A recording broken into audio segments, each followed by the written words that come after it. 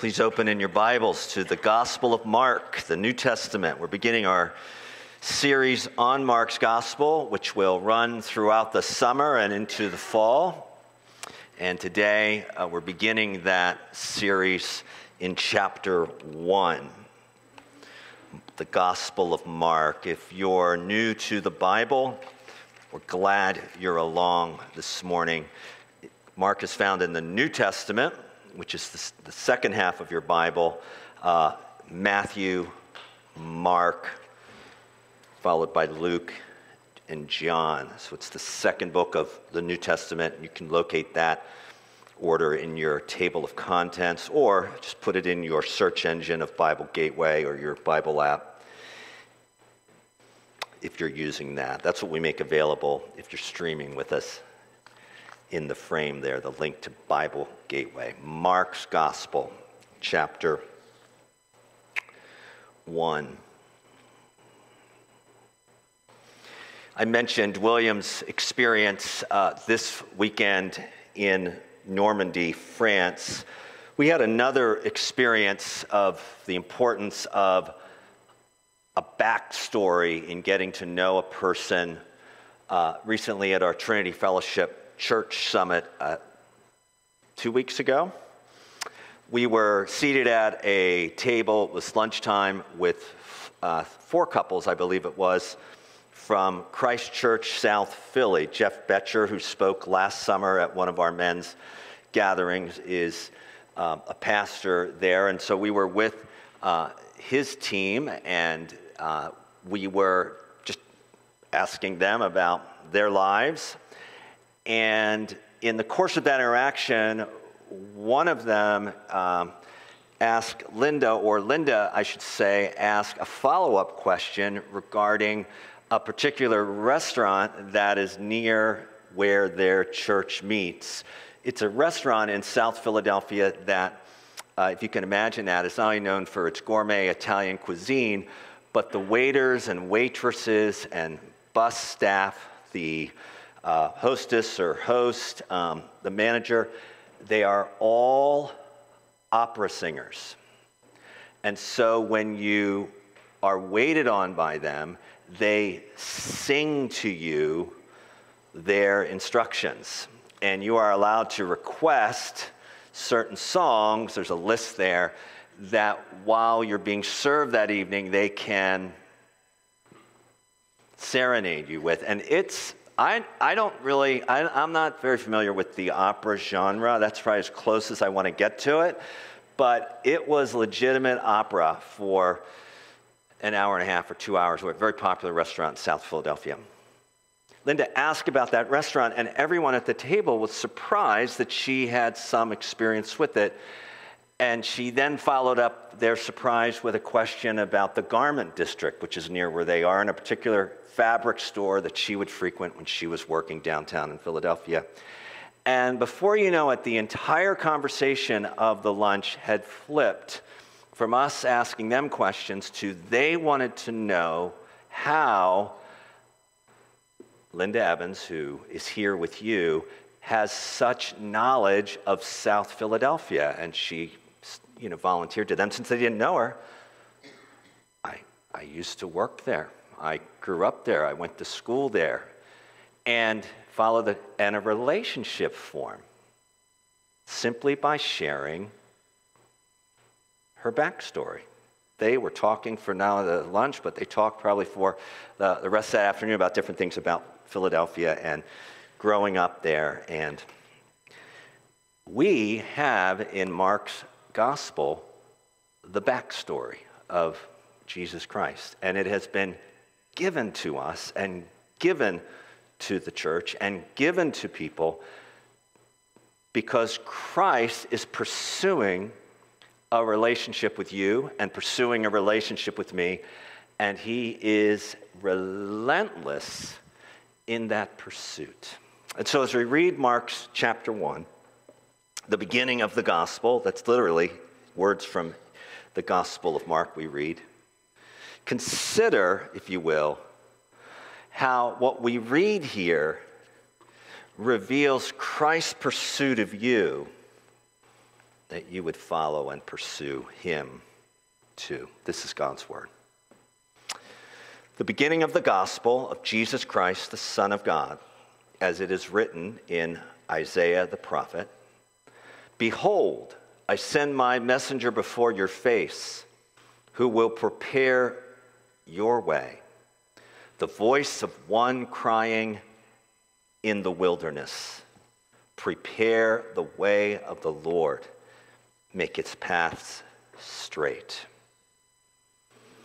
John appeared, baptizing in the wilderness and proclaiming baptism of repentance for the forgiveness of sins. And all the country of Judea and all Jerusalem were going out to him and were being baptized by him in the river Jordan, confessing their sins. Now John was clothed with camel's hair and wore a leather belt around his waist and ate locusts and wild honey. And he preached, saying, "After me comes he who is mightier than I, the strap of whose sandals I am not worthy to stoop down and untie. I have baptized you with water, but he will baptize you with the Holy Spirit." In those days, Jesus came from Nazareth of Galilee and was baptized by John in the Jordan. And when he came up out of the water, immediately he saw the heavens being torn open and the Spirit descending on him like a dove. And a voice came from heaven, "You are my beloved Son. With you I am well pleased." The Spirit immediately drove him into the wilderness, and he was in the wilderness 40 days, being tempted by Satan, and he was with the wild animals, and the angels were ministering to him. Verse 14. Now after John was arrested, Jesus came into Galilee proclaiming the gospel of God and saying, "The time is fulfilled. The kingdom of God is at hand. Repent and believe in the gospel." Passing alongside the Sea of Galilee, he saw Simon and Andrew, the brother of Simon, casting a net into the sea, for they were fishermen. And Jesus said to them, "Follow me, and I will make you become fishers of men." And immediately they left their nets and followed him. And going on a little farther, he saw James, the son of Zebedee, and John his brother, who were in their boat mending the nets, and immediately he called them. And they left their father Zebedee in the boat with the hired servants and followed him. This is God's word. Thanks be to him for it. Let's pray. Lord, as we begin our journey in Mark's gospel, we pray, whether these words be familiar to us or they are strange and unfamiliar and therefore new, that you would do what only you can do, and that is reveal Christ through your word, by your Spirit, to our minds and hearts again. And in your pursuit of us, Lord, I pray we would hear again the precious call to follow you through the relationship you create for us through faith in him. We pray this in Jesus' name. Amen. The Gospel of Mark reveals Jesus Christ and his pursuit of you, that you would follow him or pursue him too. And I base that on where we ended our passage. Those men had met Jesus before. John's gospel records that. They're hardworking fishermen. That's their profession. Yet it's he who is pursuing them and calling them to follow him again. So whatever else we say about this passage, I want to encourage you that the reason God in his providence, timing, has brought you to the Gospel of Mark is to assure you and remind you that he is still pursuing you, whether it's your birthday or whether you're brand new as a follower in Jesus. And he does that through the revelation of his Son in pages of sacred Scripture. A couple of introductory notes, and then we're going to jump right into the text. And the best we can do in the time that remains, in the spirit of the potluck, is give you tastings.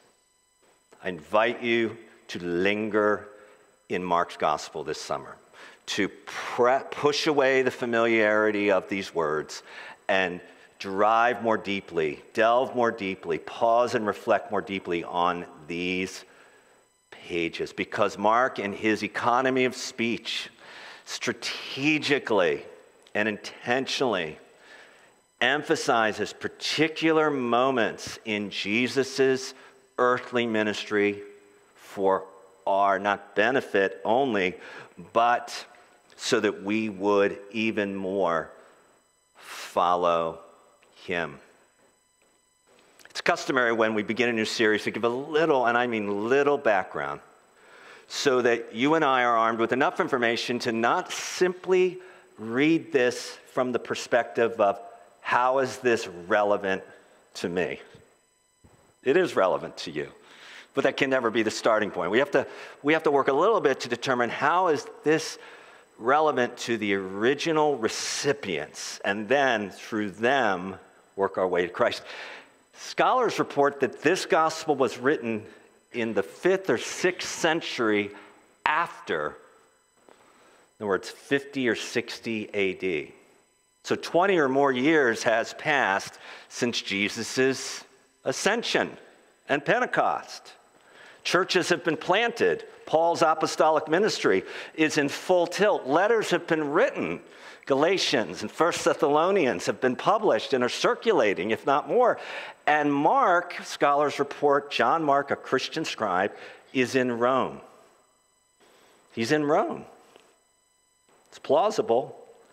And there in Rome with him is Peter, the apostle, the disciple, who's mentioned twice here in the opening chapter and is the last disciple mentioned at the end of Mark. If nothing else, this is Peter's testimonies, if you will, that Mark cataloged about the ministry of Jesus. And yet, the use of the word gospel, 3 times you read it, it's not used that way in Luke. It's not used that way in John. It's not used that way in Matthew. Who uses this word in the original and in these translations that way? Paul does. It's as if Mark, in writing this gospel, had Peter for his sources, but had Paul as his theological editor. Because the word gospel that is used in these pages, which is used a lot, is literally word for word how Paul renders it in his letter to the Galatians or the opening chapter of Philippians. And when you see parallels like that backstory, it indicates that this gospel may have been published for the intent of circulating among these churches that Paul and Peter planted as they were building through Christ the kingdom of God, and through their letters to provide a backstory to the teaching their epistles Imagine that. Imagine receiving the letter to the Romans and having this first gospel, this earliest gospel written to explain the whys of the whats of Paul's magnificent epistle. Something to consider. For us, it's simple enough to say, my first point is the Gospel of Mark is the story of Jesus Christ, the Son of God. And we see that in the first verse, the beginning of the Gospel of Jesus Christ. The heading you see there above that, John the Baptist prepares the way, that's not original, so it's not inspired. The label you see above that, the Gospel of Mark, that's not original. That was put there by your English editors. But this first verse, that is, and most likely, it's the title of the entire story.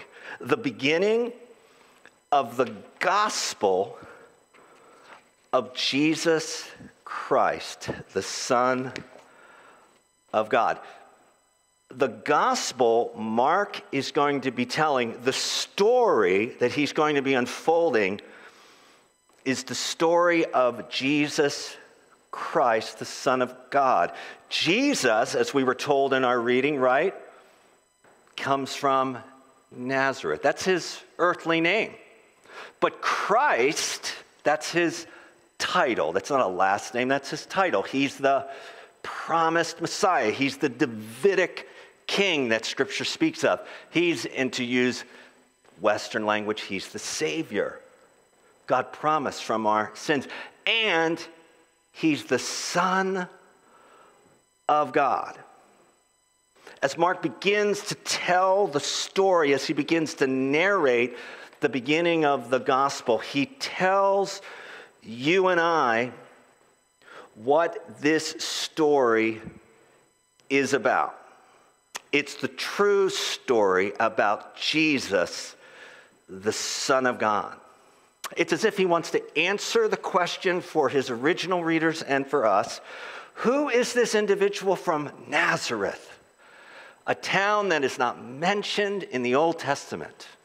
Who is this obscure individual who arrives on the scene from Nazareth? Who is he? What is his identity? Why is he important? The gospel tells the story about Jesus Christ, the Son of God.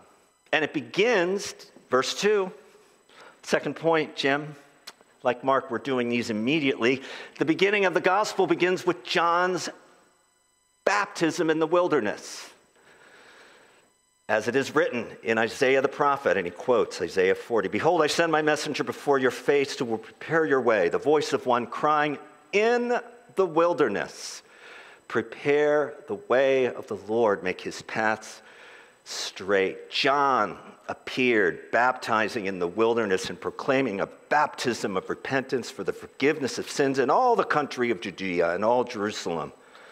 Were going out to him and being baptized by him in the river Jordan, confessing their sins. The gospel, according to Mark, does not begin with Jesus. The gospel story begins with John,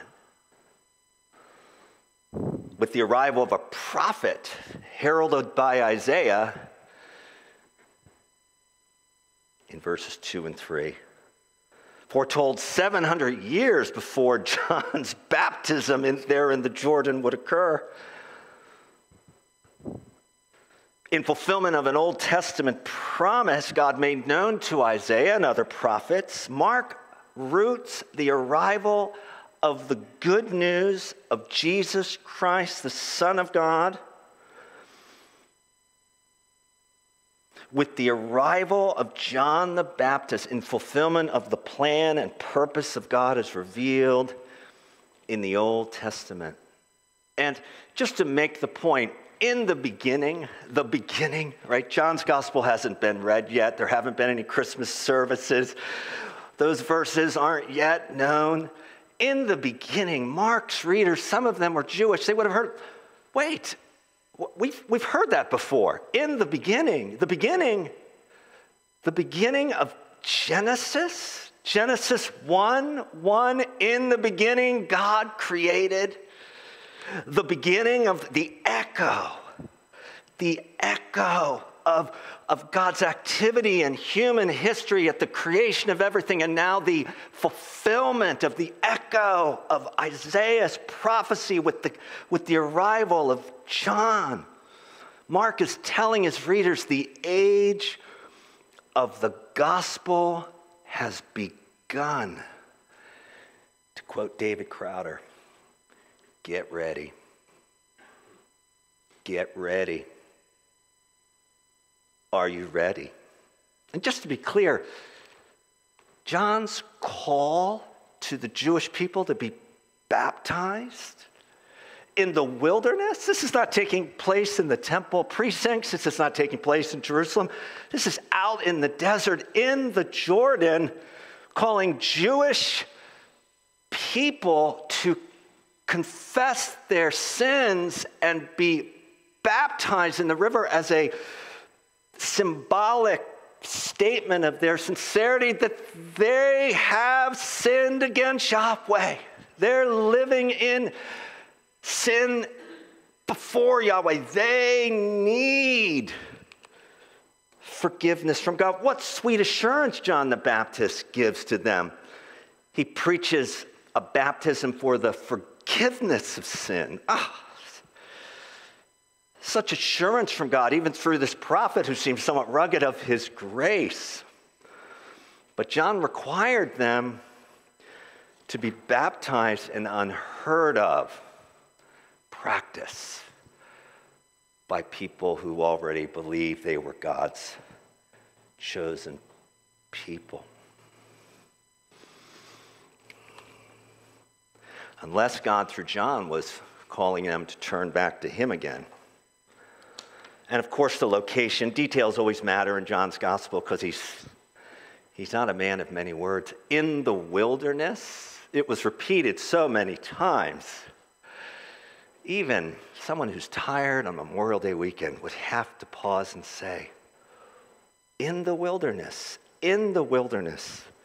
John's location was in the wilderness. Jesus' baptism will be in the wilderness. Perhaps it's a simple reminder, a rehearsal through their enactment that it was in the wilderness that Israel disobeyed the Lord, right? First through the golden calf incident, which we looked at carefully in Exodus, but then in a book like Numbers where they disobeyed God and wouldn't enter the promised land and wandered in the wilderness for a generation or so until that generation had died and God, through his mercy and promises, moved another generation through Joshua's leadership. In the wilderness, God meets them through John's baptism. In the wilderness, Christ is baptized. And yet the point is not about John, is it, right? His message, verse 7, after me comes one who is mightier than I, the strap of whose sandals I am not worthy to stoop in a tie.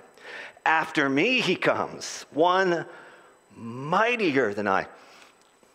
Such familiar language, I can sometimes miss entirely what he's saying. He's humble. I've been told that by pastors, and I read that. And he's pointing to Jesus, who's mightier than I. Jesus is coming to baptize with the Spirit. With the Spirit, which in the Old Testament belongs to God himself. But he says, whose sandals I'm unworthy to untie. Jesus said of this man, he's the greatest prophet of old for what he said about me. But he says, John of himself, I can't even untie his sandals. In Jewish custom, only a Gentile slave was permitted in a Jewish household to remove the sandals and wash the feet of a Jewish man. Humbles me, doesn't it? Humbles you, too, to think that apart from grace, apart from Christ, apart from grace given us through Christ, no one, not even a faithful Christian, is worthy to wait on Christ apart from what he does for you and I on Calvary and his triumphant resurrection. But John, like a flashing neon sign, is pointing to him, preparing Israel and us for him, saying, I'm not the one, he's the one that's mightier than I. He comes bringing with him the blessed Spirit, because the gospel is about Jesus the Christ, the Son of God. And the beginning of the gospel begins with. So here's my first application point. And I invite you to join me in this. Approach Mark's gospel, even if it's familiar to you, with the requisite humility of John the Baptist. Approach it humbly. You don't know it all. I certainly don't. And more importantly, Mark's gospel gives us to reveal Christ to us, not simply to affirm our knowledge. So to receive, even by faith, what he is saying through these pages, familiar or not, is going to require humility, which John models for us. But the goal is not humility itself, it's to behold Jesus. God's pointing you to Jesus. That's what he was accomplishing this week as we gathered in prayer. He was answering prayers, but ultimately he was pointing us to Jesus. This church exists to point to Jesus. My life and yours exists. This gospel, perfectly timed, points us to what he is doing.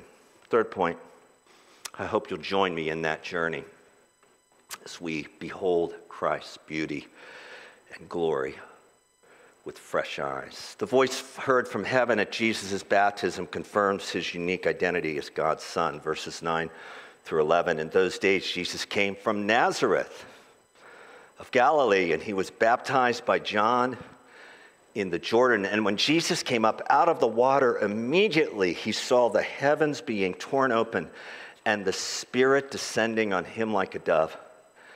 And a voice came from heaven, "You are my beloved Son. With you, I am well pleased." Each day in this classroom, I'm privileged to steward presently, we are addressed by a fellow student through what are called morning announcements. Do you remember this from your school experience? And it's probably the one part in the day where I will give some latitude to the students to tune it out, because the people who read the announcements are boring and have about as much enthusiasm as a dust mole. They just rattle, but not this past Friday. They brought in a freshman young lady who's, I guess, trying out for the starting role next year. And she delivered the Pledge of Allegiance and 3 announcements where we kept standing after we'd done the pledge. I'm not overstating this. It was like, these are important updates that KP you need to be. These are massive, glorious announcements right here in our pages of gospel. But guess what? The people who were there when it happened didn't realize it. They didn't hear it. They didn't see it. Do we hear it? Do we see it? The gospel is here to give us ears to hear and eyes to see and hearts to treasure. This is my beloved Son, with whom I am well pleased. But don't miss the detail in verse 9. In these days, Jesus came from Nazareth. Again, John isn't expecting anything from Nazareth. John's not seeing this obscure figure with the crowd. Jesus coming saying, there he is. There's the one mightier than I who's going to bestow the Spirit of the new covenant. There he is. John's not expecting this. Later, John in prison will even question, is this the Messiah? Just like his disciples did throughout his ministry. But the Father and the Spirit make it very clear to Jesus as he submits to the baptism of repentance that you are my beloved Son. With you I am well pleased. And heaven is torn open. The Spirit descends and rests upon him. You can hear the echoes of Old Testament images and categories. Psalm 2, as for me, I have set my king on Zion, my holy hill. Psalm 2, verse 6 and 7, I will tell of the decree. The Lord said to me, you are my son. Today I have begotten you. Isaiah 42, 1, behold my servant whom I uphold, my chosen in whom my soul delights. I have put my spirit upon him. And the rending of heavens, Isaiah 64, 1, oh, that you would rend the heavens. And as Jesus comes up out of the waters of baptism and he sees heaven rent and the Spirit, the mighty Spirit coming down on the one and only Son, God is acting. God is at work.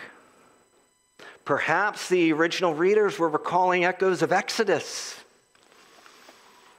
when heavens were rent and Red Seas were parted. When glory came down and filled the tabernacle and dwelled among them. Perhaps they were seeing that or believing that, but nevertheless, a new age has dawned. A new Exodus perhaps is underway. This is what Jesus sees.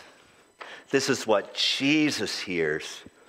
But perhaps most meaningful to us, did you see? He submitted himself to a baptism of repentance when he is sinless.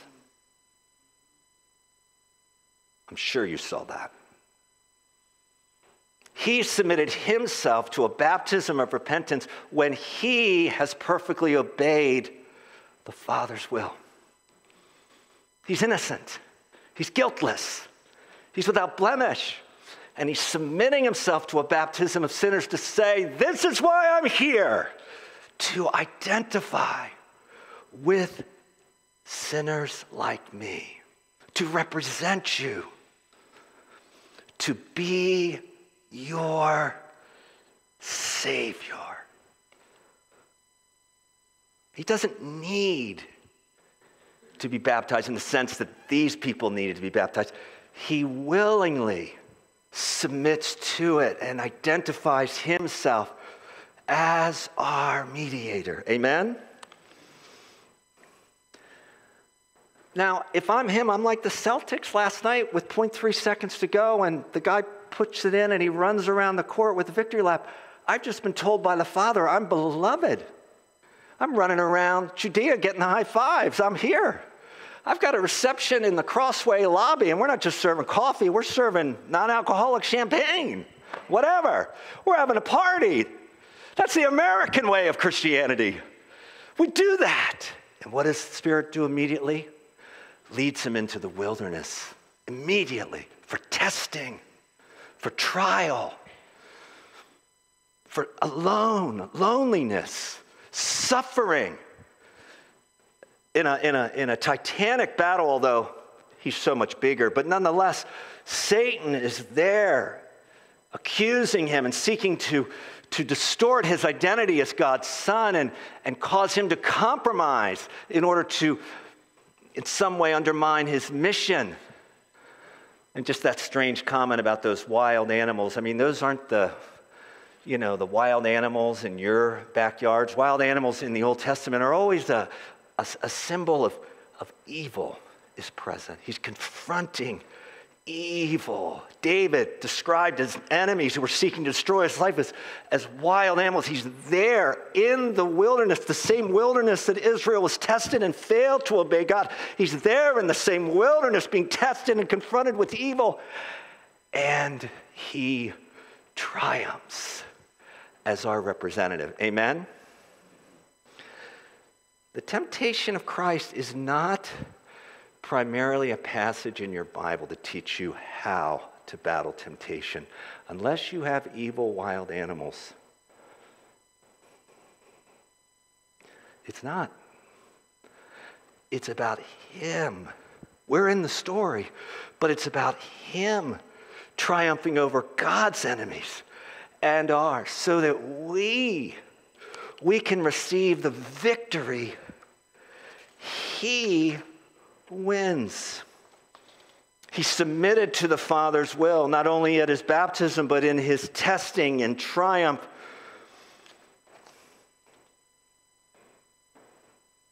He obeys the Father's commands, and his identity as God's Son is vindicated. And now he begins his ministry. Verse 14, the time is fulfilled. The kingdom of God is at hand. Repent and believe in the gospel. The time is fulfilled. The kingdom of God is at hand.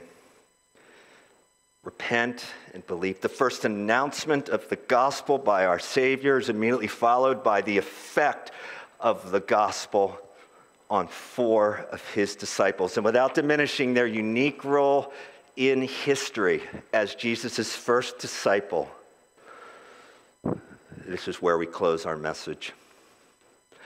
He announces that God is at hand, in me, through me, calling sinners like me and you to repent and believe the gospel, to have a change of mind and therefore a new orientation and heart towards Jesus, not only the one from Nazareth, but he is the promised Christ, the Savior, the deliverer from our sins. This is the first step that he is making towards his crucifixion on Calvary. And as he announces, the time is now, the time is fulfilled, promises are being fulfilled, God is at hand, believe in the gospel. He pursues 4 fishermen whom he's already met, 4 fishermen who have already encountered him, 4 fishermen, and calls them to follow him.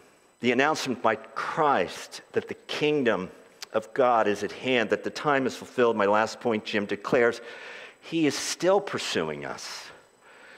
He is still calling us.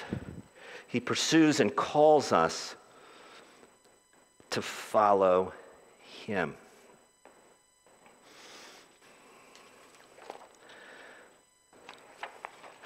I end with this. I recently had the privilege to talk to someone about the Lord. They knew I was a Christian. They knew I was a pastor. And I began to talk to this individual about the Lord. And I led by saying that, I've been praying for you. I've been praying for you for a while. It's really humbling of you to now ask me. And as I began to share, this person said, "Oh, so-and-so already told me that." Because I always say I'm the only Christian people know. What did they tell you? Jesus loves me and died in my place and calls me to confess my sins and surrender my... Who told me that? I've never heard of this person before. You mean to tell me I've been praying for you and I mustered the courage to now share with you and somebody already got there before me? Jesus was pursuing her already. But then I think of your conversion and my story too. Why was someone talking to you? Why did someone pray for you? And me too. Why did we believe it in light of who told us and who was praying for us? The person who told me the gospel had no credibility. But I believed it because Jesus was pursuing me too. Do you know why this is important? It would be important for them. It's important for us too. Maybe this is our wilderness test. Maybe this is where we have our belief tested in this regard. Maybe this is where temptation gnaws at our faith a little bit.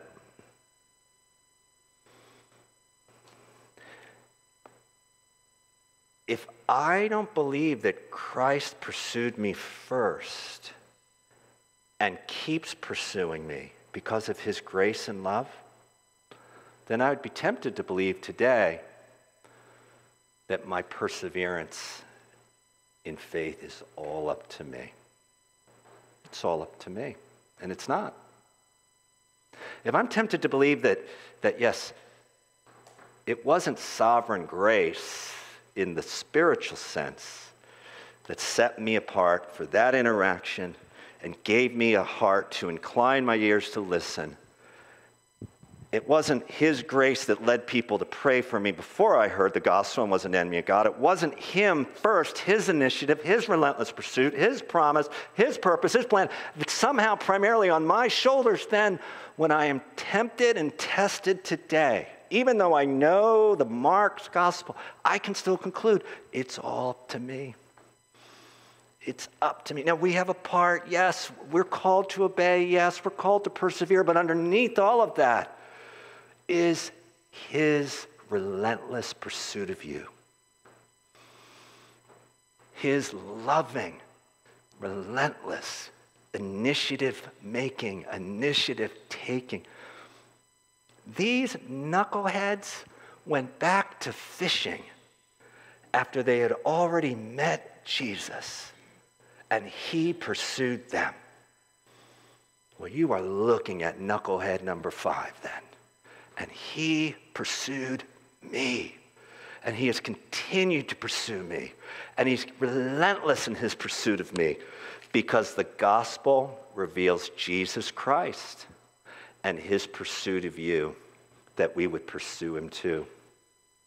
We were pursuing God this week in our week of prayer, but behind all that pursuit, there was one pursuing you. And if you weren't at prayer, you're trying to be a Christian at work, you're trying to live like Christ would live, he's pursuing you there. Or I know people that have de-churched or constructed or Christ is pursuing them. They need grace, they need truth, but he's still pursuing them. Because the gospel reveals Jesus Christ and his never-ending pursuit of us, that we would pursue him too. Because the beginning of the gospel of Jesus Christ, the Son of God, calls us to recognize our need for him. And in recognizing our need, become more acquainted with his words and his ways in the precious Gospel of Mark. That's why God has you here. That's why God will lead us. There is no announcement quite like this. The announcement of what God has done for people like you and me in the provision of Jesus Christ in his life, substitutionary death, triumphant resurrection, ascension, and promised return means he is still pursuing us, that we would pursue him too. Let's pray. Lord, we want Mark's words to shape the reading of the rest of this gospel, and we want the particular truths we will encounter that point to Christ to make us more familiar with him again. But ultimately, Lord, to read our story in light of him. Lord, we say at the beginning of this series that we want to become more acquainted with Jesus this summer. And becoming more acquainted with you, Lord, we pray that we would discover and be amazed, but also respond of how you continue to pursue us. But I pray too, Lord, that you would also make us fishers of men.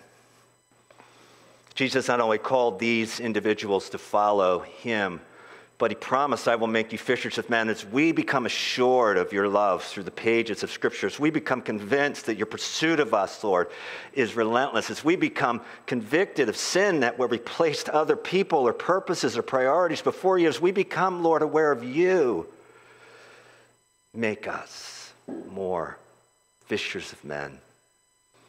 That like John the Baptist, we might be a neon sign in their lives. And point not to us, point to one mightier than us, the one who has the power to baptize them with the Holy Spirit through the new birth, the indwelling of the Spirit and the forgiveness of sins that comes through repenting and believing that Jesus Christ, the Son of God, is the beginning of our relationship with him. Help us do that, Lord, we pray. In Jesus' name. Everyone said, amen. Let's stand.